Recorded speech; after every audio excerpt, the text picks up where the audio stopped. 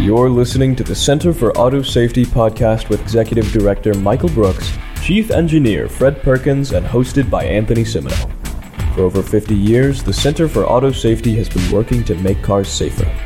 Find out more at autosafety.org. But it's getting people to type that in. I don't know. I names, I've got no idea. Hey, listeners, welcome to the show. Got a name for us? Great. If you want us to really take you seriously, go to autosafety.org, click on the donate button. The more you donate, the more we'll listen to your name idea. That's not true, but we'll like you more. Maybe. That's not true. Well, should we throw out a couple of suggestions? Lemon Squeeze, I thought was good. Et2 Auto was good. Okay. Crash Test. What else? Crash Test Dummies, that might be good. Crash Test Lemons. I think a rock band has that name trademarked, but yeah, well, anything with dummies in the title is going to be semi-accurate, so that's a start. Anthony, might be thought to be too political. Might be thought to be too political as well. Right. Anyway, hey, let's kick it off now that we're speaking about dummies. Is this week the government is it the general? No, it's the Government Accountability Office. Or is it the General Accountability? No, it's the Government Accountability Office. Released a study, basically saying, hey, we need better crash test dummies.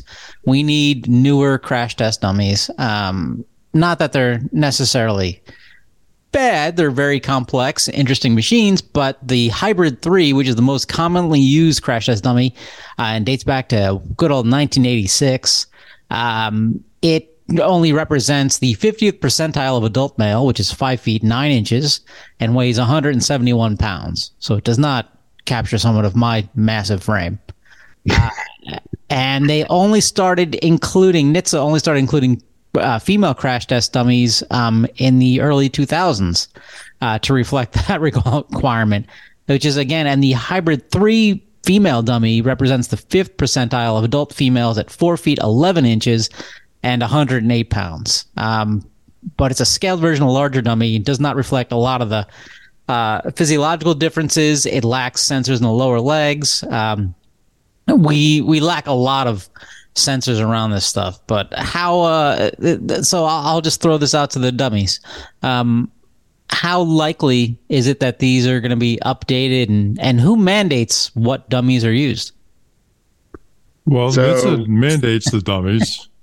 Which dummy 1 and dummy 2? How are we going to do this, Michael? Then I have to decide which one's 1 or 2. It's too much pressure. Well, let me start then with dummy 2 will start. So there's a lot of problems with these things. For example, there's only one point in the Hybrid 3 dummy in the chest that records the compression of the chest. So if you want, and that's right in the middle of the chest. So depending upon how you put the dummy in with the exact location of the seat belt, all of those different parameters, you're going to get a very different result for how the dummy responds to the forces of the impact. So it'll have a very poor response if you have a side impact, because the particular sensor only looks at longitudinal compression of the chest or straight on compression of the chest. There are other dummies in development that have been tested that have a much wider range of sensors in them that can look at lateral as well as longitudinal compression. That's just one example. Also, how it sits on the hip, whether or not you've got a big belly sitting over it. There's, a lot of things going on. And you've also got to remember that a 10th percentile female is pretty small. It's a 4'10" woman. And that's not representative of most of the people that I've met. But so, there's a lot of technical limitations. There are much more advanced dummies in development and available. The only reason to not use them is the political will. And I will turn it over to dummy 1. Well, I would say there may be another few reasons that they're having some problems using these other dummies that we can get into, but I'll back up a little and say this was, a report that was mandated by Congress, basically due to, a lot of questions that were being asked around whether females were being protected enough in crashes. We've also asked questions about, whether NCAP should include something like a silver star scale to better protect older drivers who may have, less muscle mass, more brittle bones, and other factors that complicate crashes for them. And in fact, probably result in more injuries and lower speed crashes for elderly folks. But kind of stepping back, it's a tough area. I mean, functionally, we are asking manufacturers to build, a one size fits all protection system for, 7 billion differently shaped people. People are kind of like snowflakes. Nobody's identical. So it is a challenge to do that. And what, I think the report really found is that NHTSA has not been doing enough over the years to respond to the risks that have been proven in these other categories and other demographics.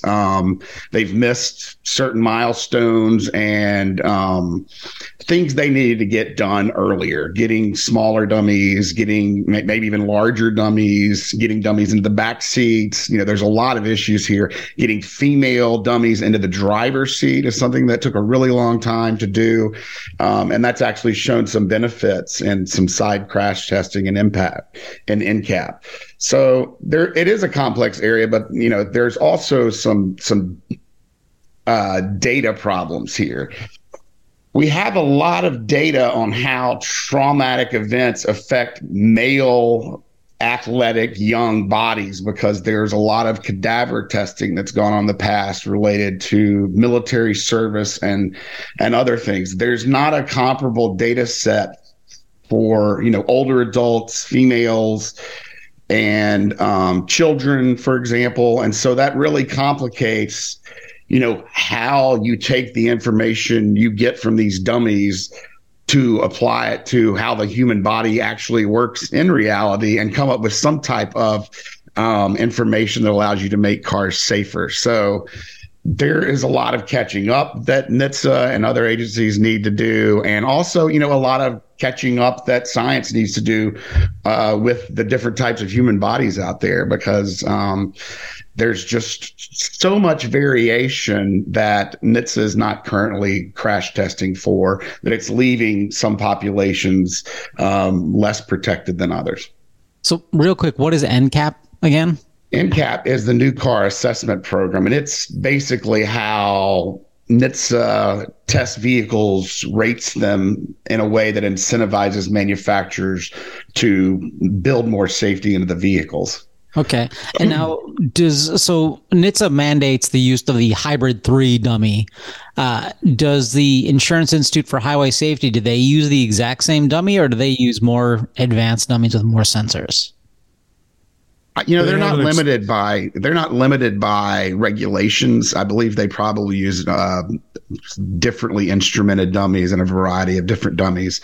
And I know they've made more efforts recently to get dummies into the back seat to represent things like children and other things so that they can get some good rear seat ratings to start pushing manufacturers to focus a little more on the rear seat as we move forward into a world where more people are riding in the back seat.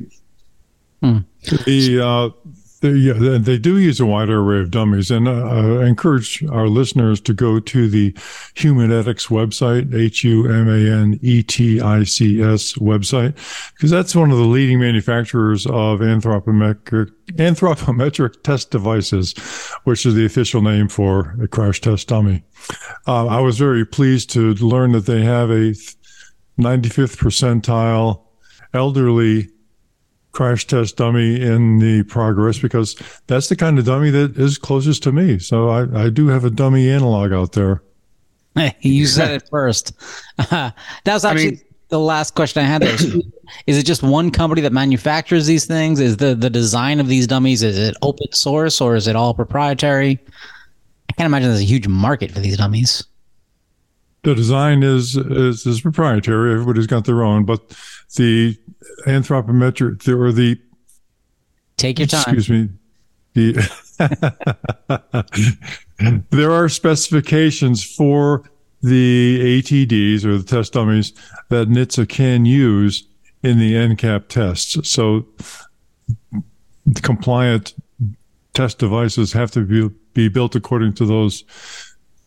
Test devices have to be built according to those specifications. So the specifications have to change before a wider array of test dummies can be brought in.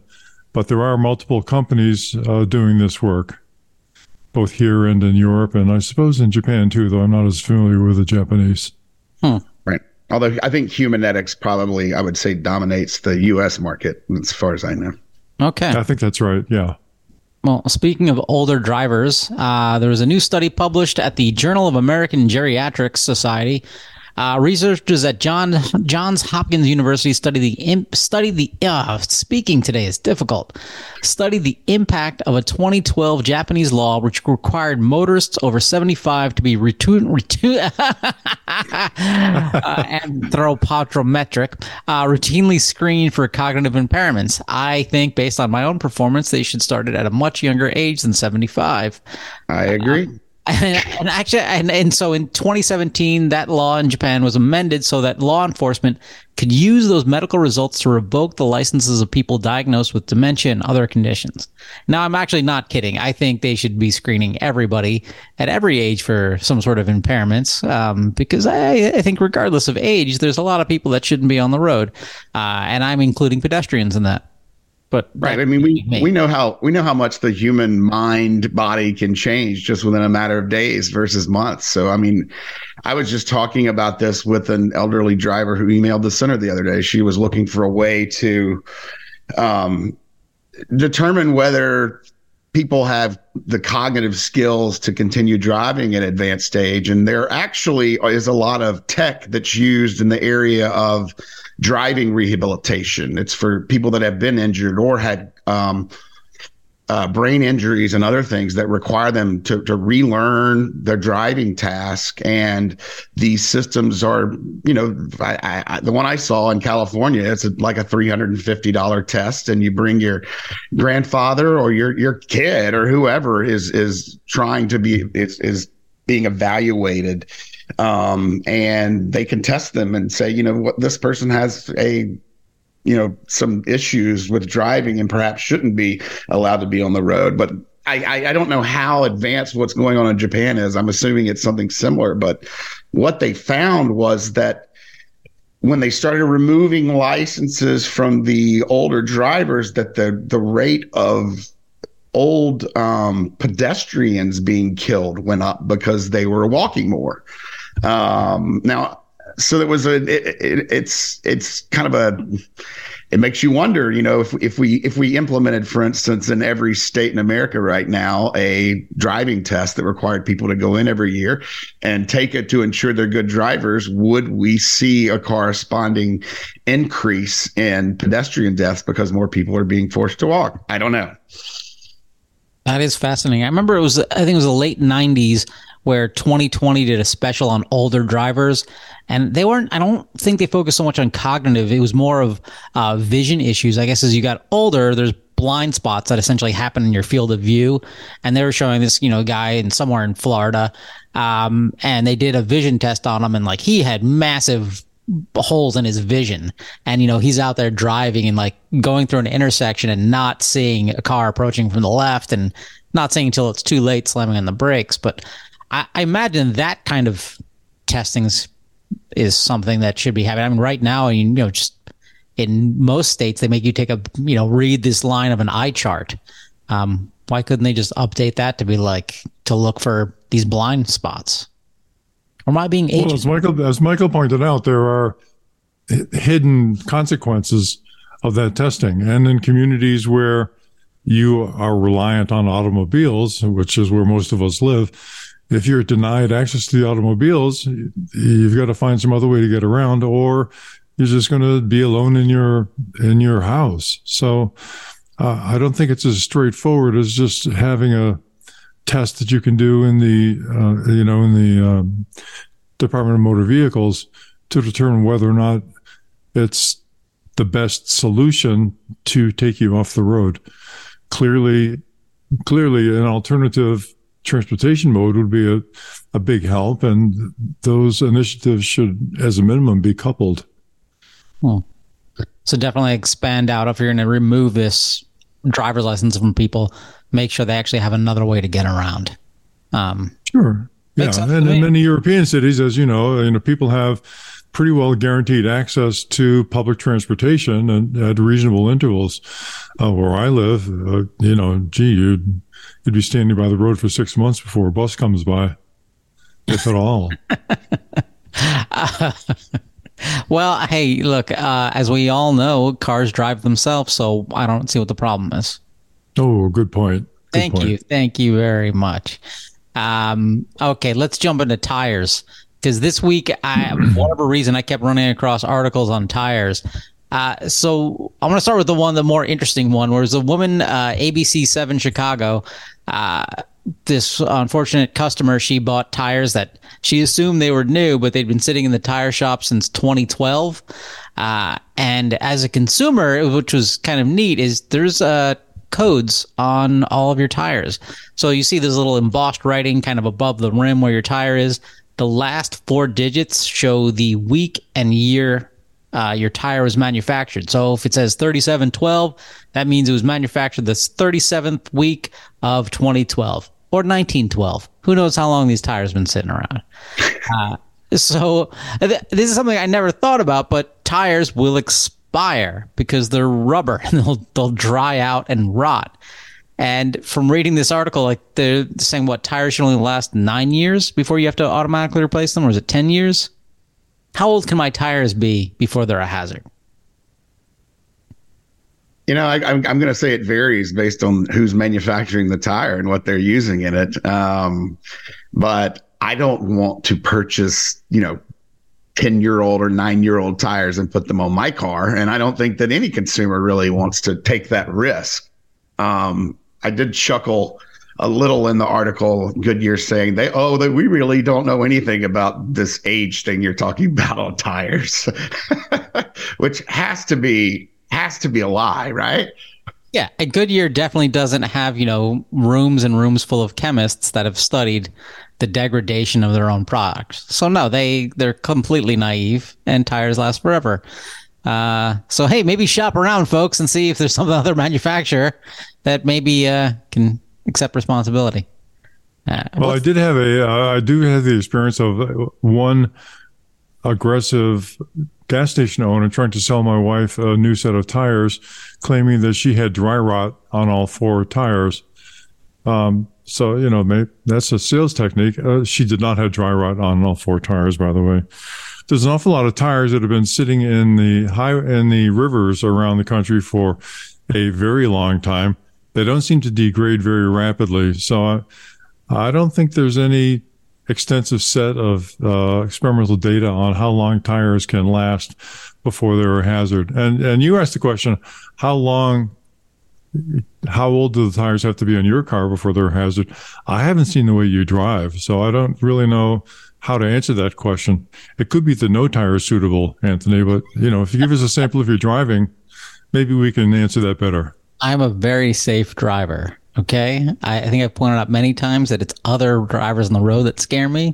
It's not me. I'm not the problem. But okay. So what you're suggesting is if you need a new set of tires, get some scuba gear, jump into the nearest river, search around for tires that fit your car, pull them out. Well, you can save some money that way, I think. Yeah. All right. The Potomac River is absolutely full of them if you need a source. Oh, yeah. Well, I've also read somewhere that 85% of drivers think they're better than average, which is an interesting statistic. I think that applies in areas beyond driving, just to how humans think of themselves in general. hey, I'm an excellent driver, and I can dunk a basketball if the rim is really low. But so anyway, in this article, some tire expert, I don't know what it means to be a tire expert. I'll edit that. In this article, they mentioned a tire expert. There's no certification to become a tire expert. So, but he says that you should definitely take tires out of service at 10 years of age. Tire experts, guess you got to believe it. You put the word expert after it. Must be true. But interesting.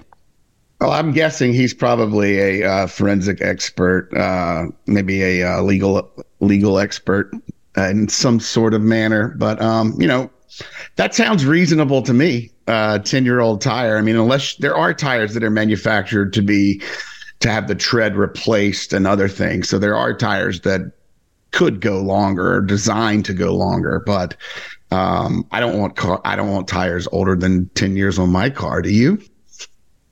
I don't know. Tires are so reading this article, I was like, oh, how much would tires cost to replace on my car? And you go to some website and it's like, where do you live? Blah, blah, blah, blah, blah, blah. And it's like a new set of tires on this car. It was like, it's over $500. And I was like, I don't want tires anymore. This is insane. I don't need, and they were recommending some crazy ass tire. I'm like, like Goodyear Defenders or something. I'm like, that sounds a little aggressive for the way I drive. Well, more of the Goodyear passive aggressive. They don't make those. They don't make those specifically for New York. Yeah, I don't think they have a PA rating on the tires. Could be. They have a heat rating, I know. Have you ever gone into a tire store though? If you have, you'll notice it has a distinctive odor. Yes. And that distinctive odor is from chemicals evaporating out of the tires. So, there are organic compounds in the tires that do leach out of the tires and go into the atmosphere and whatever. But as those chemicals leach out of the tires, it does change the tire chemistry. I have no reason to think that 10 years is the magic number, but there may well be a magic number that is consistent with the typical tire chemistry. It's also worth noting that different tire companies have different rubber chemistries. So, a cheap tire is not going to become a good tire over time. A good tire may last a lot longer than a cheap tire. It's just a lot of variables.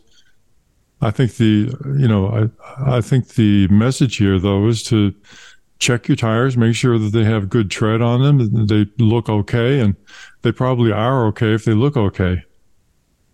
So you can judge a tire by its cover. Got it. Other tire news is I came across something called airless tires. I know I'm not the first person to come across this, but they're tires that they're airless. They look really cool, I think. And the big selling point behind them is you can roll over nails and glass and they won't deflate because there's no air in them. The downside from reading these articles, they keep talking about, oh, these will be ready next year. And apparently they're like at least a decade away. It sounds like an AV, doesn't it? It does. My AV will come with airless tires. But one benefit I think that we'd all enjoy is that, hey, it reduces vehicle weight. But apparently it increases vehicle friction. And you have to learn how to drive differently because we're all used to pneumatic tires and the way they feel on the road, whereas apparently these feel very different. The way they sit on the road is more flat compared to the more concave way that tires sit. Convex. On the inside it's concave, on the outside it's different. So like I said earlier, these have been promised for a number of years, but have never quite made it to market. And a lot of the reasons for that are they're actually heavier than the tires with air in them, noisier, and they look, just to give the listener an idea, they're kind of like a wagon wheel on an old Conestoga wagon, but with flexible spokes. So the wheel can flex as it encounters, as it rotates, encounters the road and encounters other objects, it's able to flex with its environment. So it looks cool. I don't know. It's the noise and the weight and probably the cost of these. I'm not sure if it's, an appreciable, benefit over, your average tire with air in it these days. They weigh more? Yeah, they weigh more. Oh, see, I thought they'd weigh less. Oh, well. I mean, I think they look cool, but hey, with the noise, with everyone going to electric vehicles, you'll hear the car more. There you go. That would be a benefit. Now, and maybe electric cars need tires like this so that they're not causing the problem we're seeing all over the place where tires chemicals are leaching off the roads and into the environment. If EVs are going to weigh more, they're obviously going to be producing more of those chemicals that come off the tires. But maybe an airless tire could be the solution to that problem. Who knows? Hey, that's a good name for this podcast, the airless tire. Vote now. It's important to remember that in the future, everything will be better. Yes. We've talked about that before. So these are still under development. And I think that it would be probably imprudent to predict what these will ultimately be like based upon their current state of development. They've really just started getting these out onto the road. All of the issues that we've talked about are in fact there, but there'll be a lot of development between here and there. And who knows, maybe some newer chemistry will come out that'll make these tires even lighter and track better than current tires. But, it'll be a while. In the future, everything will be better, and this will be part of that future, I suppose. Speaking of everything better in the future, we think futuristic, we think Tesla. Well, we think Tesla from 5 years ago. 5 years ago, Tesla, we think futuristic. Now we think a couple of years behind. But anyway, Tesla, amazingly enough, a guy goes into a parking lot. He's got a Tesla Model 3. It's white. The car next to him is Tesla Model 3. It's white. He uses his phone, unlocks the car, gets in, drives away, and turns out it's not his car. The app managed to allow him to unlock somebody else's car, drive away with it. And the other, the guy who owned the car they drove with, got into his car and found his phone number and called him up and was like, "Hey, you're driving my car." And the guy's like, "Oh my God, I'm sorry." But the guy who got in the wrong car still went and picked up his kids, which I love. He's like, "Yeah, I'll be back with your car in a bit, but I'm going to go pick up my kids and then I'll come back and we can swap cars."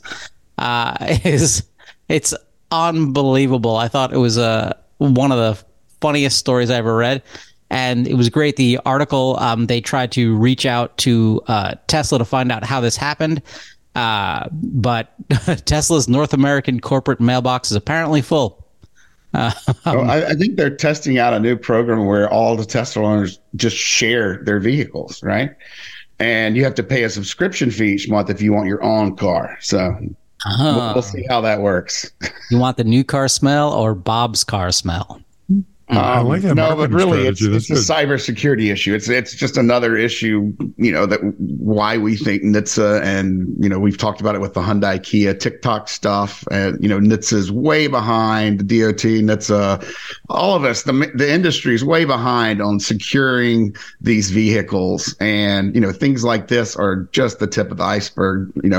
If you give a nefarious actor the ability to get into these Teslas and, hack them, control them, that kind of thing, that we're talking about a lot different outcome here rather than happy guy picking up his kid from school and dropping off the other car off. So it's,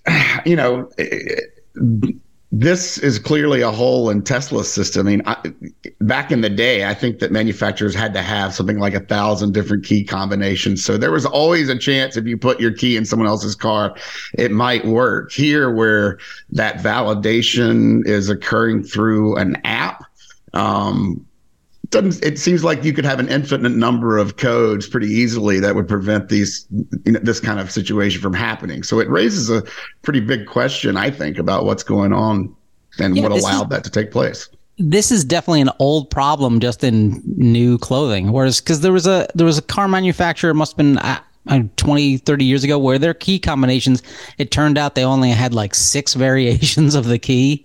I think it might have been Nissan. Don't quote me on that. Whereas, yeah. And NHTSA actually put a standard into place. One of the first parts of the theft protection standard was to ensure that manufacturers were making enough different key code types, Yeah. And you're absolutely right. With software controlling this, it's non-trivial. It's trivial to make it so that each car has a unique ID to it. Yeah. There's no physical design involved in a key. It's code. So no one should have this issue in a Tesla.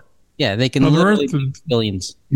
I mean, there are some software issues. There's a message that passes between the key fob and the car, and that message structure is probably attached to like an 8-bit word that has the numerical code, or 16-bit word or something like that. So there's a less than infinite number of combinations, just to be clear, but it could be a very large number.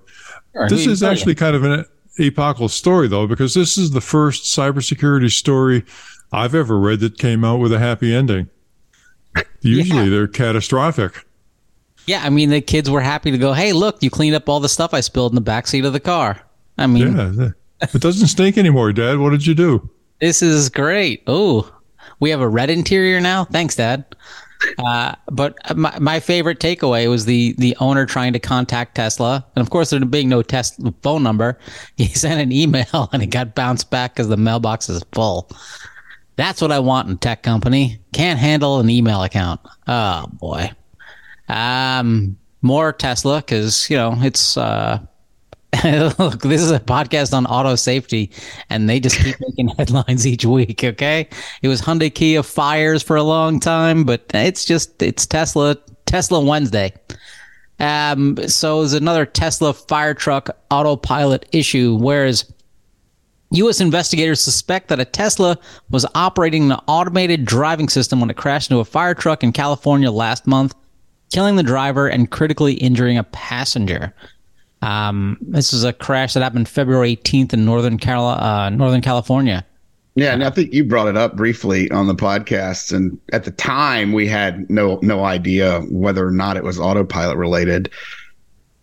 It's odd still that NHTSA's not really coming out saying, or the NTSB, even if they're looking into it, is not coming out and saying, yes, it was autopilot. There seems to be some type of question here as to whether it's autopilot or not, even though NHTSA suspects that it is. That suggests that Tesla hasn't been able to provide them the data from the crash for some reason, which I don't know, sounds odd to me.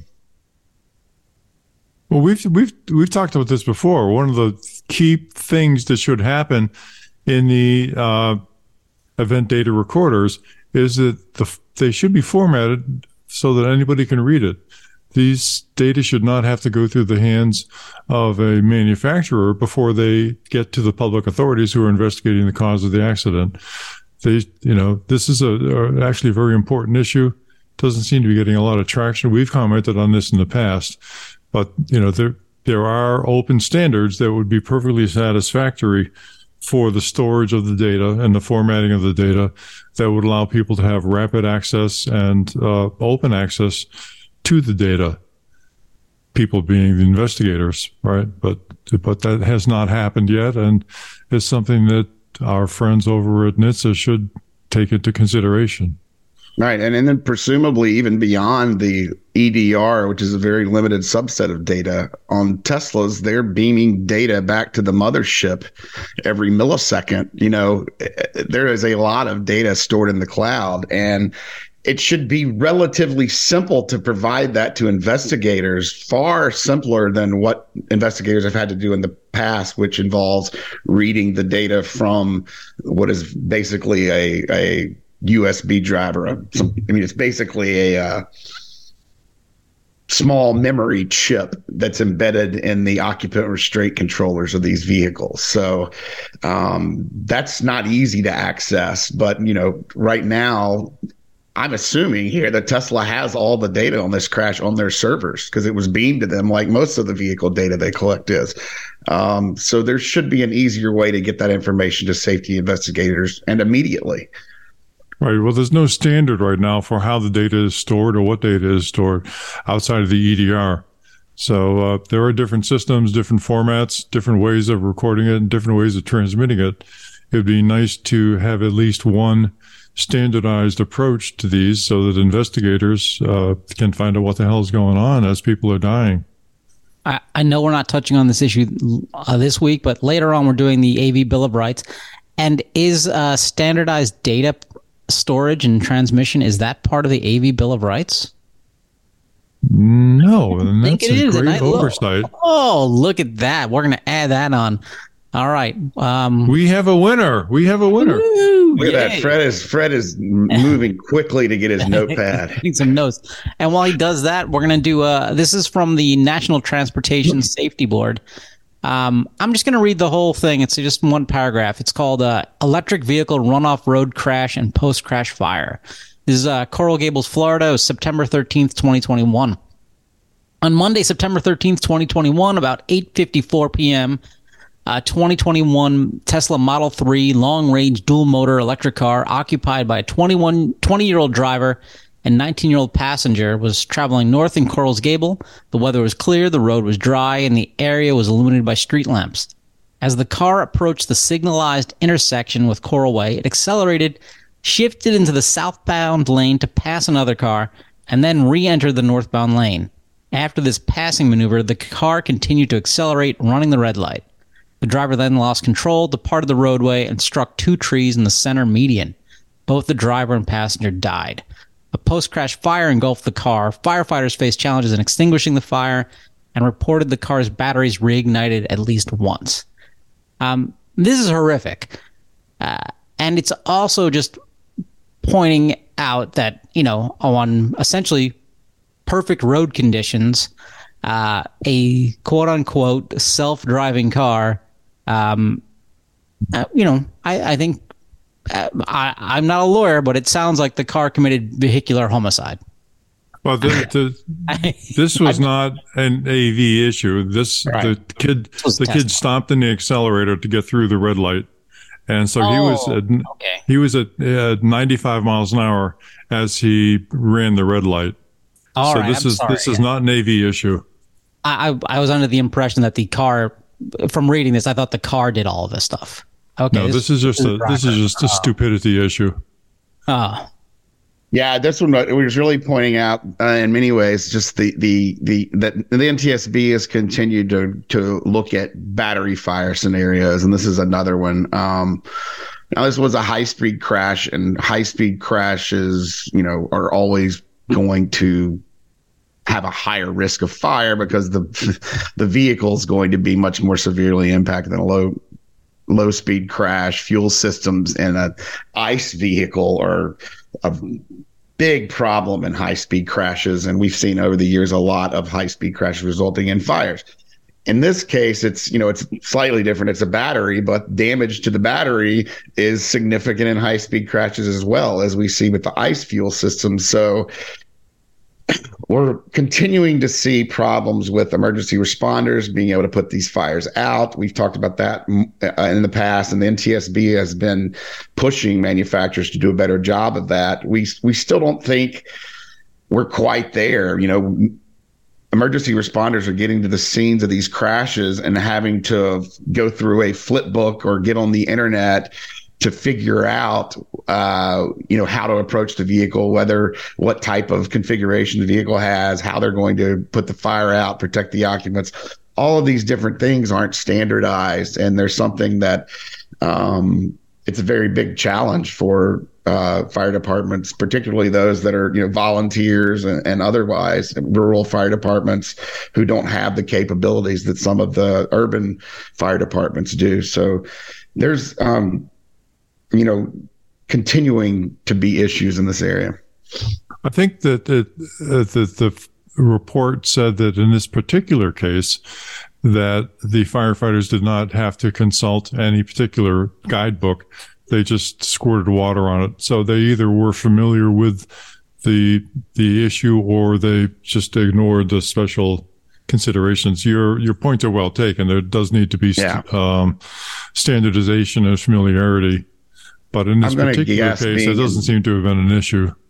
Being in the Miami area, I'm going to guess that they just have a significant experience with Teslas. That seems to be one of the areas of the country that it attracts a lot more investment in Teslas than others. Hey, if you listener, if you happen to work for a fire department or know somebody who works for a fire department, we would love to have a guest on from a fire department to talk about, in particular, these AV issues, or not AV, so EV issues and battery fires, and how each manufacturer has different systems for cutting off and disconnecting batteries, and how they have any training to put out these systems, put out these runaway fires. But yeah, so because this is an ongoing issue that's just gonna keep getting worse, I imagine. But speaking of baloney, because maybe I'm full of baloney. I don't know. Michael sent us this great article. We're going to have a link to it. The auto industry is full of baloney. The article is called Stop the Spin, How to Spot 9 Types of Auto Industry Disinformation. And it talks about basically blame the user, victim blaming. It's your fault this happened, which I love. And it's a great article. It talks about how to avoid the lies and the denial. So basically the manufacturers, which we've talked about a number of times, saying, hey, there is no problem. Hyundai Kia cars being stolen from kids off TikTok, that doesn't happen. No.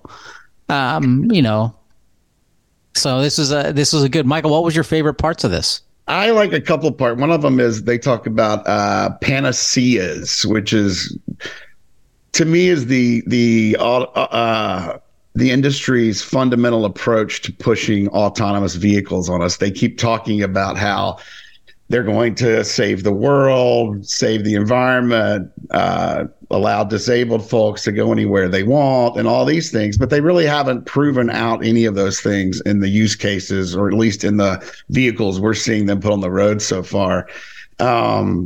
So when the panacea approach is basically something we've talked about in the area of AI too, where we're pretending that these vehicles are going to be something perfect in the future without acknowledging that it's going to take a significant amount of work to get there. And that's one interesting part of the article. And the other one was they were pointing out how complexity, manufacturers or automakers often use complexity to try to say things, to try to say that they can't do certain things, is my experience. For instance, in the area of seat back safety, where we see the front seats collapsing, hitting, killing, injuring children and others in the back seats, we've often seen them say, well, this is just too complex. We can't build the front seat to protect both the passenger in that seat as well as the people in other areas in the car. And our response has always been, that's a lie. You can do it. You're just not, first of all, you're not valuing the folks that are in the backseat. There's been a long history of backseat safety being ignored in the auto industry because, most of the time a car is being driven, it's the front seats that would be occupied. So that's just another example of the type of disinformation we'll see occasionally from the industry when there's a safety issue that they really don't want to address. There's a book that should be required reading for everybody. The title of the book is On Bullshit. The author is Professor Harry Frankfurt from Princeton. And it's a wonderful discussion of the difference between truth, lies, and bullshit. And it really is very, very good. And it helps the scales fall from your eyes as you listen to a lot of conversations. And there is an awful lot of bullshit involved in, as he defines bullshit, involved in the promotion of any new automotive technology. So I just wanted to give a plug to Professor Frankfurt, and I do highly recommend the book. All right. When you're not listening. Yeah. So, folks, you can go out and get a copy of On Bullshit, or you can donate to the Center for Auto Safety. You won't get a copy of On Bullshit, or you can do both. Hey, if you got deep pockets like that, I have no idea how much books cost anymore. I go to the library. That's a cheap one. But, maybe that's a good name for our podcast. What do you think? It's a cheap one? I think that would be a good name. No. My father would not be happy if we changed the name of the podcast to that. On Bullshit? Yeah. Well. Speaking of that, there was another article, too, I saw. I think it was just yesterday where I don't even know if I put it in the notes, but Dodge, there was this vehicle put out in 2021. It was the Dodge Durango Hellcat. And Dodge basically told all 3,000 people who bought these things that it was going to be a limited edition. I mean, these are people buying SUVs for $100,000 plus. So they were expecting these things to be worth something. And then Dodge, Chrysler, Stellantis, whatever they are now, has come out with a 2023 model of the exact same thing. And so they are now being sued by all these owners who were hoping for a collector's item, but were basically lied to. I think anybody who buys a Dodge as a collector's item has already made a big step away from reality. That was in my thoughts as I read the article, Fred. Wow. I mean, I want to pour one out for the poor Dodge owner who spent $100,000 on a Dodge. I'm at a loss for words. So with that, I think it's time to move to the Tao of Fred. You've now entered the Tao of Fred. This week is a controversial one. This is one that I'm going to disagree with to some extent. This is the AV Bill of Rights. This is AVs shall not be programmed to violate motor vehicle laws. Take it away. Thank you. Well, this is my forward-looking statement, but I don't think AVs are as good as people driving cars. And even if people are allowed to hedge the laws a little bit, I do not think AVs should be able to do that, because as soon as you enter that universe, you've got to say, well, how far can you stretch the laws before it's acceptable? I think the line in the sand should be, you cannot violate motor vehicle laws. And so let me geek out a little bit here and give you one example why. Let's just think about speed limits. Okay. Robots can do a better job than humans in factory operations. Like if you want to make a piston that has very, very tight tolerances, there's nothing better than a well-programmed machine to do that. Human beings cannot do that. Back when I was a kid, the tolerances that were acceptable were 1/1000th of an inch, or what we call a mil. Now they're routinely manufacturing production parts to 1/10,000th of an inch. Now, people often tout high tolerance as equal to good, but somebody once pointed out to me that a good machine is designed so that you can make it work with loose tolerances. I won't get into that, but that's a good point. But driving a car is not like making a piston in a factory. So there's a lot of variables, and one of the things that is really important is, if you remember your physics, coefficient of friction. Okay. Coefficient of friction relates to how much force, in the particular case of cars, can be transmitted from the car to the pavement by way of the tires, right? So if you have a high coefficient of friction, you have a lot of force, you have a lot of control. If you have a low coefficient of friction, you have less force, less control. So let's think of the example of hydroplaning. Now, many of us experienced drivers have experienced hydroplaning at least once in our driving history. And what happens with hydroplaning is you hit water, and because of your high speed, you're actually floating on the surface of that water, no longer contacting the road surface. Your coefficient of friction drops essentially to zero. You have no control over the car. You're skating on the surface, and that's not what cars are designed to do. Once you've done that and you survive the experience, you get very cautious about approaching situations where hydroplaning might occur, because it's not a good thing. But how do you do that? Okay, how does a human being do that? Well, you look at the cars driving ahead of you. If they seem to be unstable, then that gives you a reason to tap the brakes, right? Slow down a little bit. You consider the weather. You consider the road condition. Is it a gravel road? Is it a pavement? Is it got ruts in it? Is it a muddy surface? All of these things affect the likelihood of your vehicle encountering a hydroplaning situation. Very complicated. Nobody's ever demonstrated that AVs are better than human beings at anticipating what might be a situation that causes your coefficient of friction to slip down to a very low and unsafe number. Speed limits for roads are based in part on the expectation by the designers that you have a reasonable coefficient of friction between you and, or your tires have a reasonable coefficient of friction, right, which gives you adequate control of the car. You'll often see signs in flood conditions that say slow down, deep water, or whatever. That's to affect hydroplaning.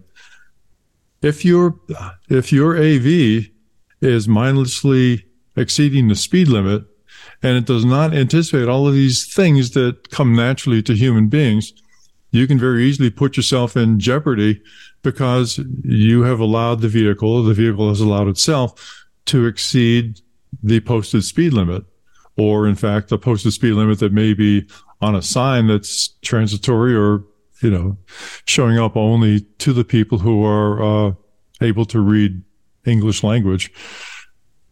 So anyway, that's a long way of saying that there are a lot of examples where exceeding the speed limit, which a human being might do, given their awareness of the road and their experience on the highway and all those kinds of things, would be a really bad idea for a self-driving vehicle to do, because it could encounter situations that are simply not designed to and could never be designed to anticipate. So let me jump in, because there's a couple spots where I think speeding is fine. One, and Navy will have to deal with the situation where there's somebody on the road who's driving erratically. You can't tell if they're drunk, they're not paying attention, and so we all speed up to get away from that person. Because they could be driving slow and erratically, and you just try and get away from them. You're on a highway, so you'd want your AV to do that. And the second reason is I have to poop, and that's a serious situation where I need to get to the nearest bathroom as soon as possible. I need to poop. Let's go really fast. Well, that's you're accepting the jeopardy of your life versus dirty underwear, but that's a choice you are free to make. Let me give you another example, though, as a counterexample. Let's say that you have a nail in your tire, and you see that nail, or you see the tire is soft as you're getting into your car. As a human being, that's a situation you need to rectify. You know that you can get the tire fixed. So you would probably limp into a repair station, get the nail pulled, get the tire repaired, do that, okay? If you are an AV that's merely programmed to drive at the speed limit or exceed the speed limit, you may have, and you probably would have, no awareness of the imminent hazard due to the nail in your tire.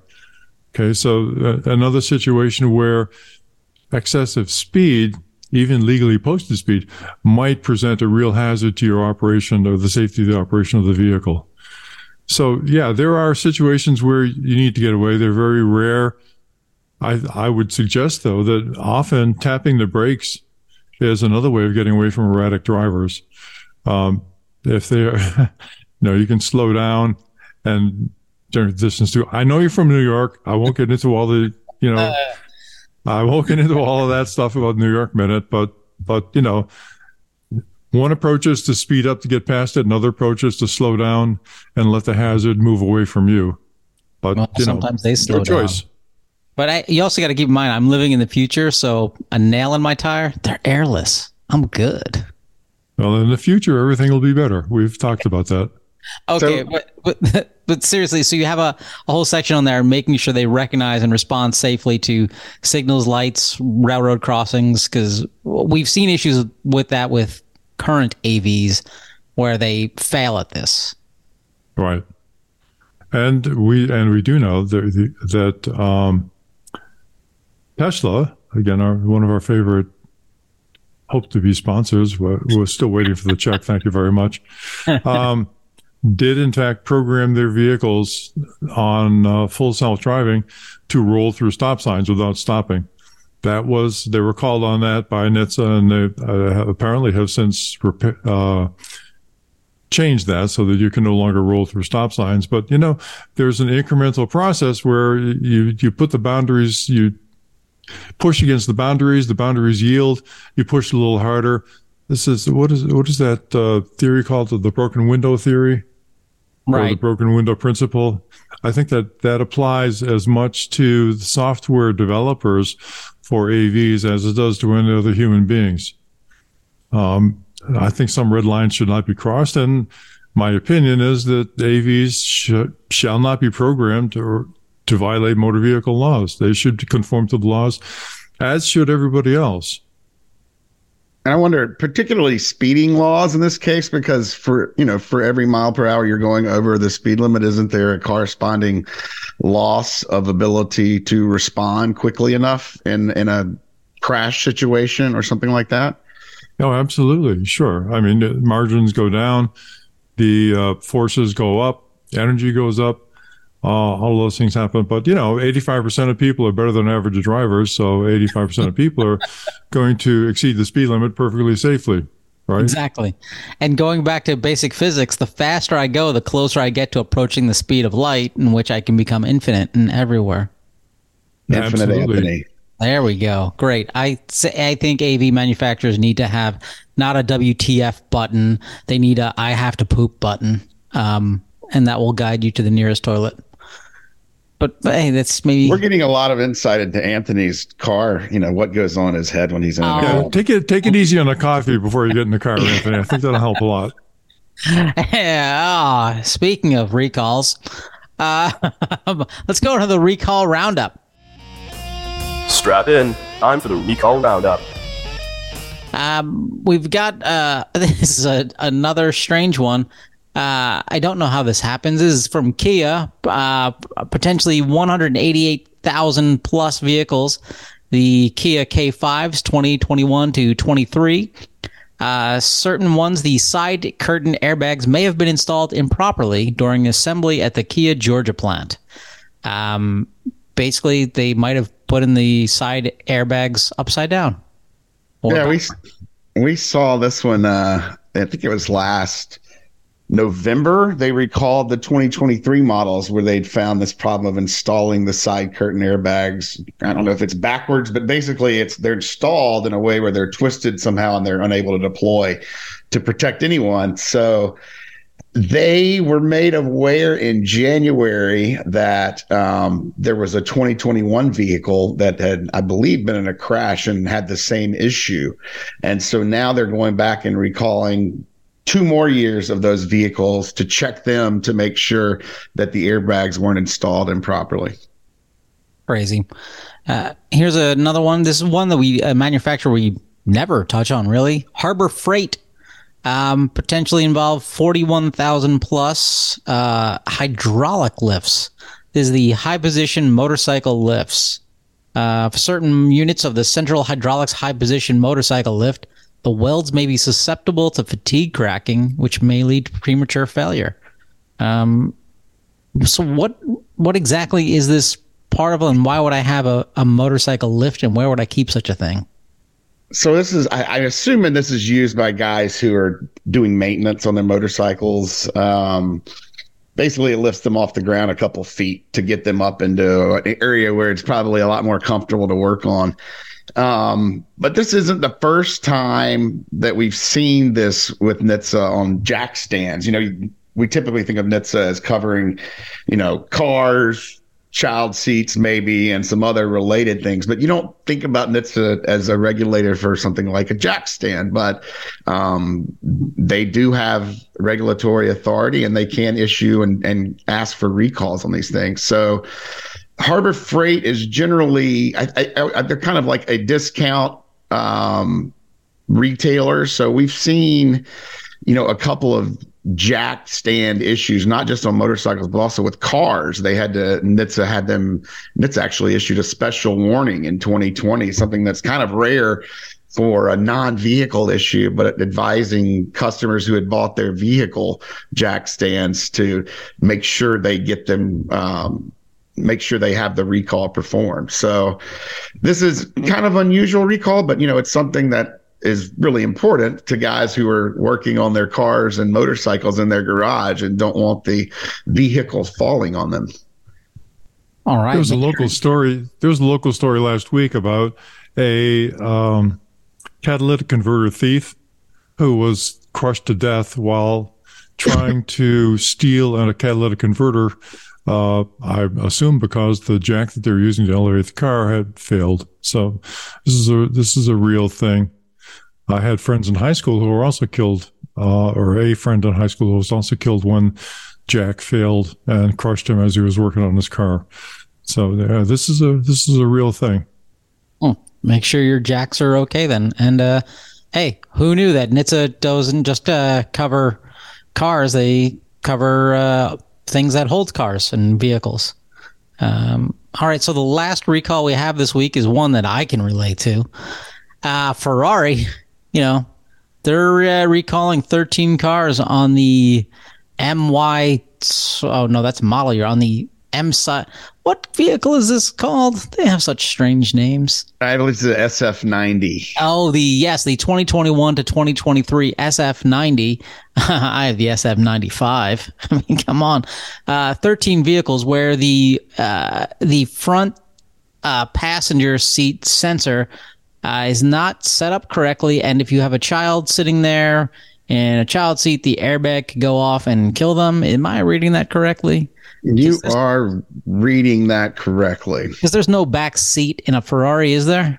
No, there's no back seat in these models. So basically, I don't know why anyone who can afford a Ferrari would not have a separate vehicle for transporting their children. They can clearly afford it. It's an odd recall in many ways because, technically they're violating, the law in many ways. Yeah, I didn't think you're allowed to have child seats in the front passenger seat. You don't want that. That's what I say. They're not violating the law. They're violating, the NHTSA's guidance to move kids into the back seat. Don't put them in the front seat. But when you do put a child in the front seat, it is supposed to have a weight sensor to determine whether or not a child is in that seat and turn the airbags off to prevent injury to children or to small female passengers and the like. So that's not happening here. And so Ferrari is having to recall these 13 vehicles that likely never would have had a child seat in the front seat anyway, but maybe. So if you're one of these 13 Ferrari owners, and I'll see you at the next meetup. We'll trade our little Ferrari glasses, jackets, and whatnot. That's it for recalls. But hey, this week we have listener mail. Listener Tim Palmer asks, how about rodent damage to Toyota wiring harnesses? Just had almost $16,000 spent on our 2017 Prius Prime Advanced. Not only that, it took Toyota 9 winter weeks to come up with the needed parts, HV battery, during which the vehicle sat on the dealer's lot. Hey, Tim, I'm glad you're a listener to the show. If you go back to, I think it's episode 3, maybe 4, we go in depths about rats eating your wiring systems. But do you guys have anything to add on this? $16,000 to replace wiring sounds excessive to me. That is really expensive. That's definitely the highest repair I've heard of related to rats and any other rodents. We're talking about squirrels, mice. That was a rodent episode. There are a lot of different things that can get into your vehicle. A lot of what we talked about episode was whether or not they're actually targeting the soy-based wiring, which there is not good evidence for really one way or the other yet, I think is where we came out on that. Right. But wouldn't it be great if you could sue rats? Yeah. But I mean, because a Prius Prime, I don't know what a Prius Prime Advanced is, but a Prius itself is not much more than $16,000 new, is it? I thought they were like in the low 20,000. The Prime is probably closer to 40 or so. Is the Prime the full EV version? No, I think it's just a. What did they say? A Prius? I'm thinking of the RAV4 Prime. Yeah, no, this is a Prius Prime Advanced. I'm sure if it's advanced, it's going for more than 40,000. Anthony, come on. I have no idea. No, you know how much advanced costs. I'm gonna take a quick look. Let's see, a 2023. It's while you're looking, I just want to offer our sympathy to the guy. $16,000 is an awful lot to pay for a repair of any kind. Yeah, that's what I'm curious about. Yeah, the 2022 Prius Prime starts at $28,000. So I mean, $16K for wiring. Well, it sounded like the battery and everything was damaged somehow. I don't know if there was a short caused by the rats or what, but that is a massive repair. Yeah, well, it's probably really difficult to reroute the wires and run the new wires through the frame, and it's probably my guess is that the cost of the parts themselves was only a small part of that overall charge to repair it. Right. I mean, what a nightmare trying to rerun all those wires through all those frame members, and Just bad. Just bad. Is this one of these things where you guys suggest, you go into a shady neighborhood, leave all the doors open, leave the keys on the seat, and just walk away? I would never suggest that. No, I wouldn't suggest that either. But hey, Tim, let us know how that goes, and hopefully your insurance company is not listening to the show. If anyone else has any listener mail, it's free to write in. Go ahead, write in a question, a comment, a concern, anything, all you want, and we'll get to it and we'll answer it. And if you want to contribute money, you don't even have to ask a question. Just go to autosafety.org, click on Donate Now. I think it says Donate Now. No, it says Donate. Jeez. And become a monthly donor. $5 a month. That's it. $60 a year. $5 a month. Come on, do it. It's advanced. And send us your names for this orphan podcast. The most creative suggestions so far have come from me, and I'm just a lunch bucket engineer. So I'm sure there's better opportunities out there. Yeah. And he thinks his ideas are 85% better than everyone else. And no, we're not going with Kari McCarface. There goes my suggestion. 85% true. There we go. All right. Thanks, listeners. We'll be back next week. Thanks, everybody. Bye-bye. For more information, visit www.autosafety.org.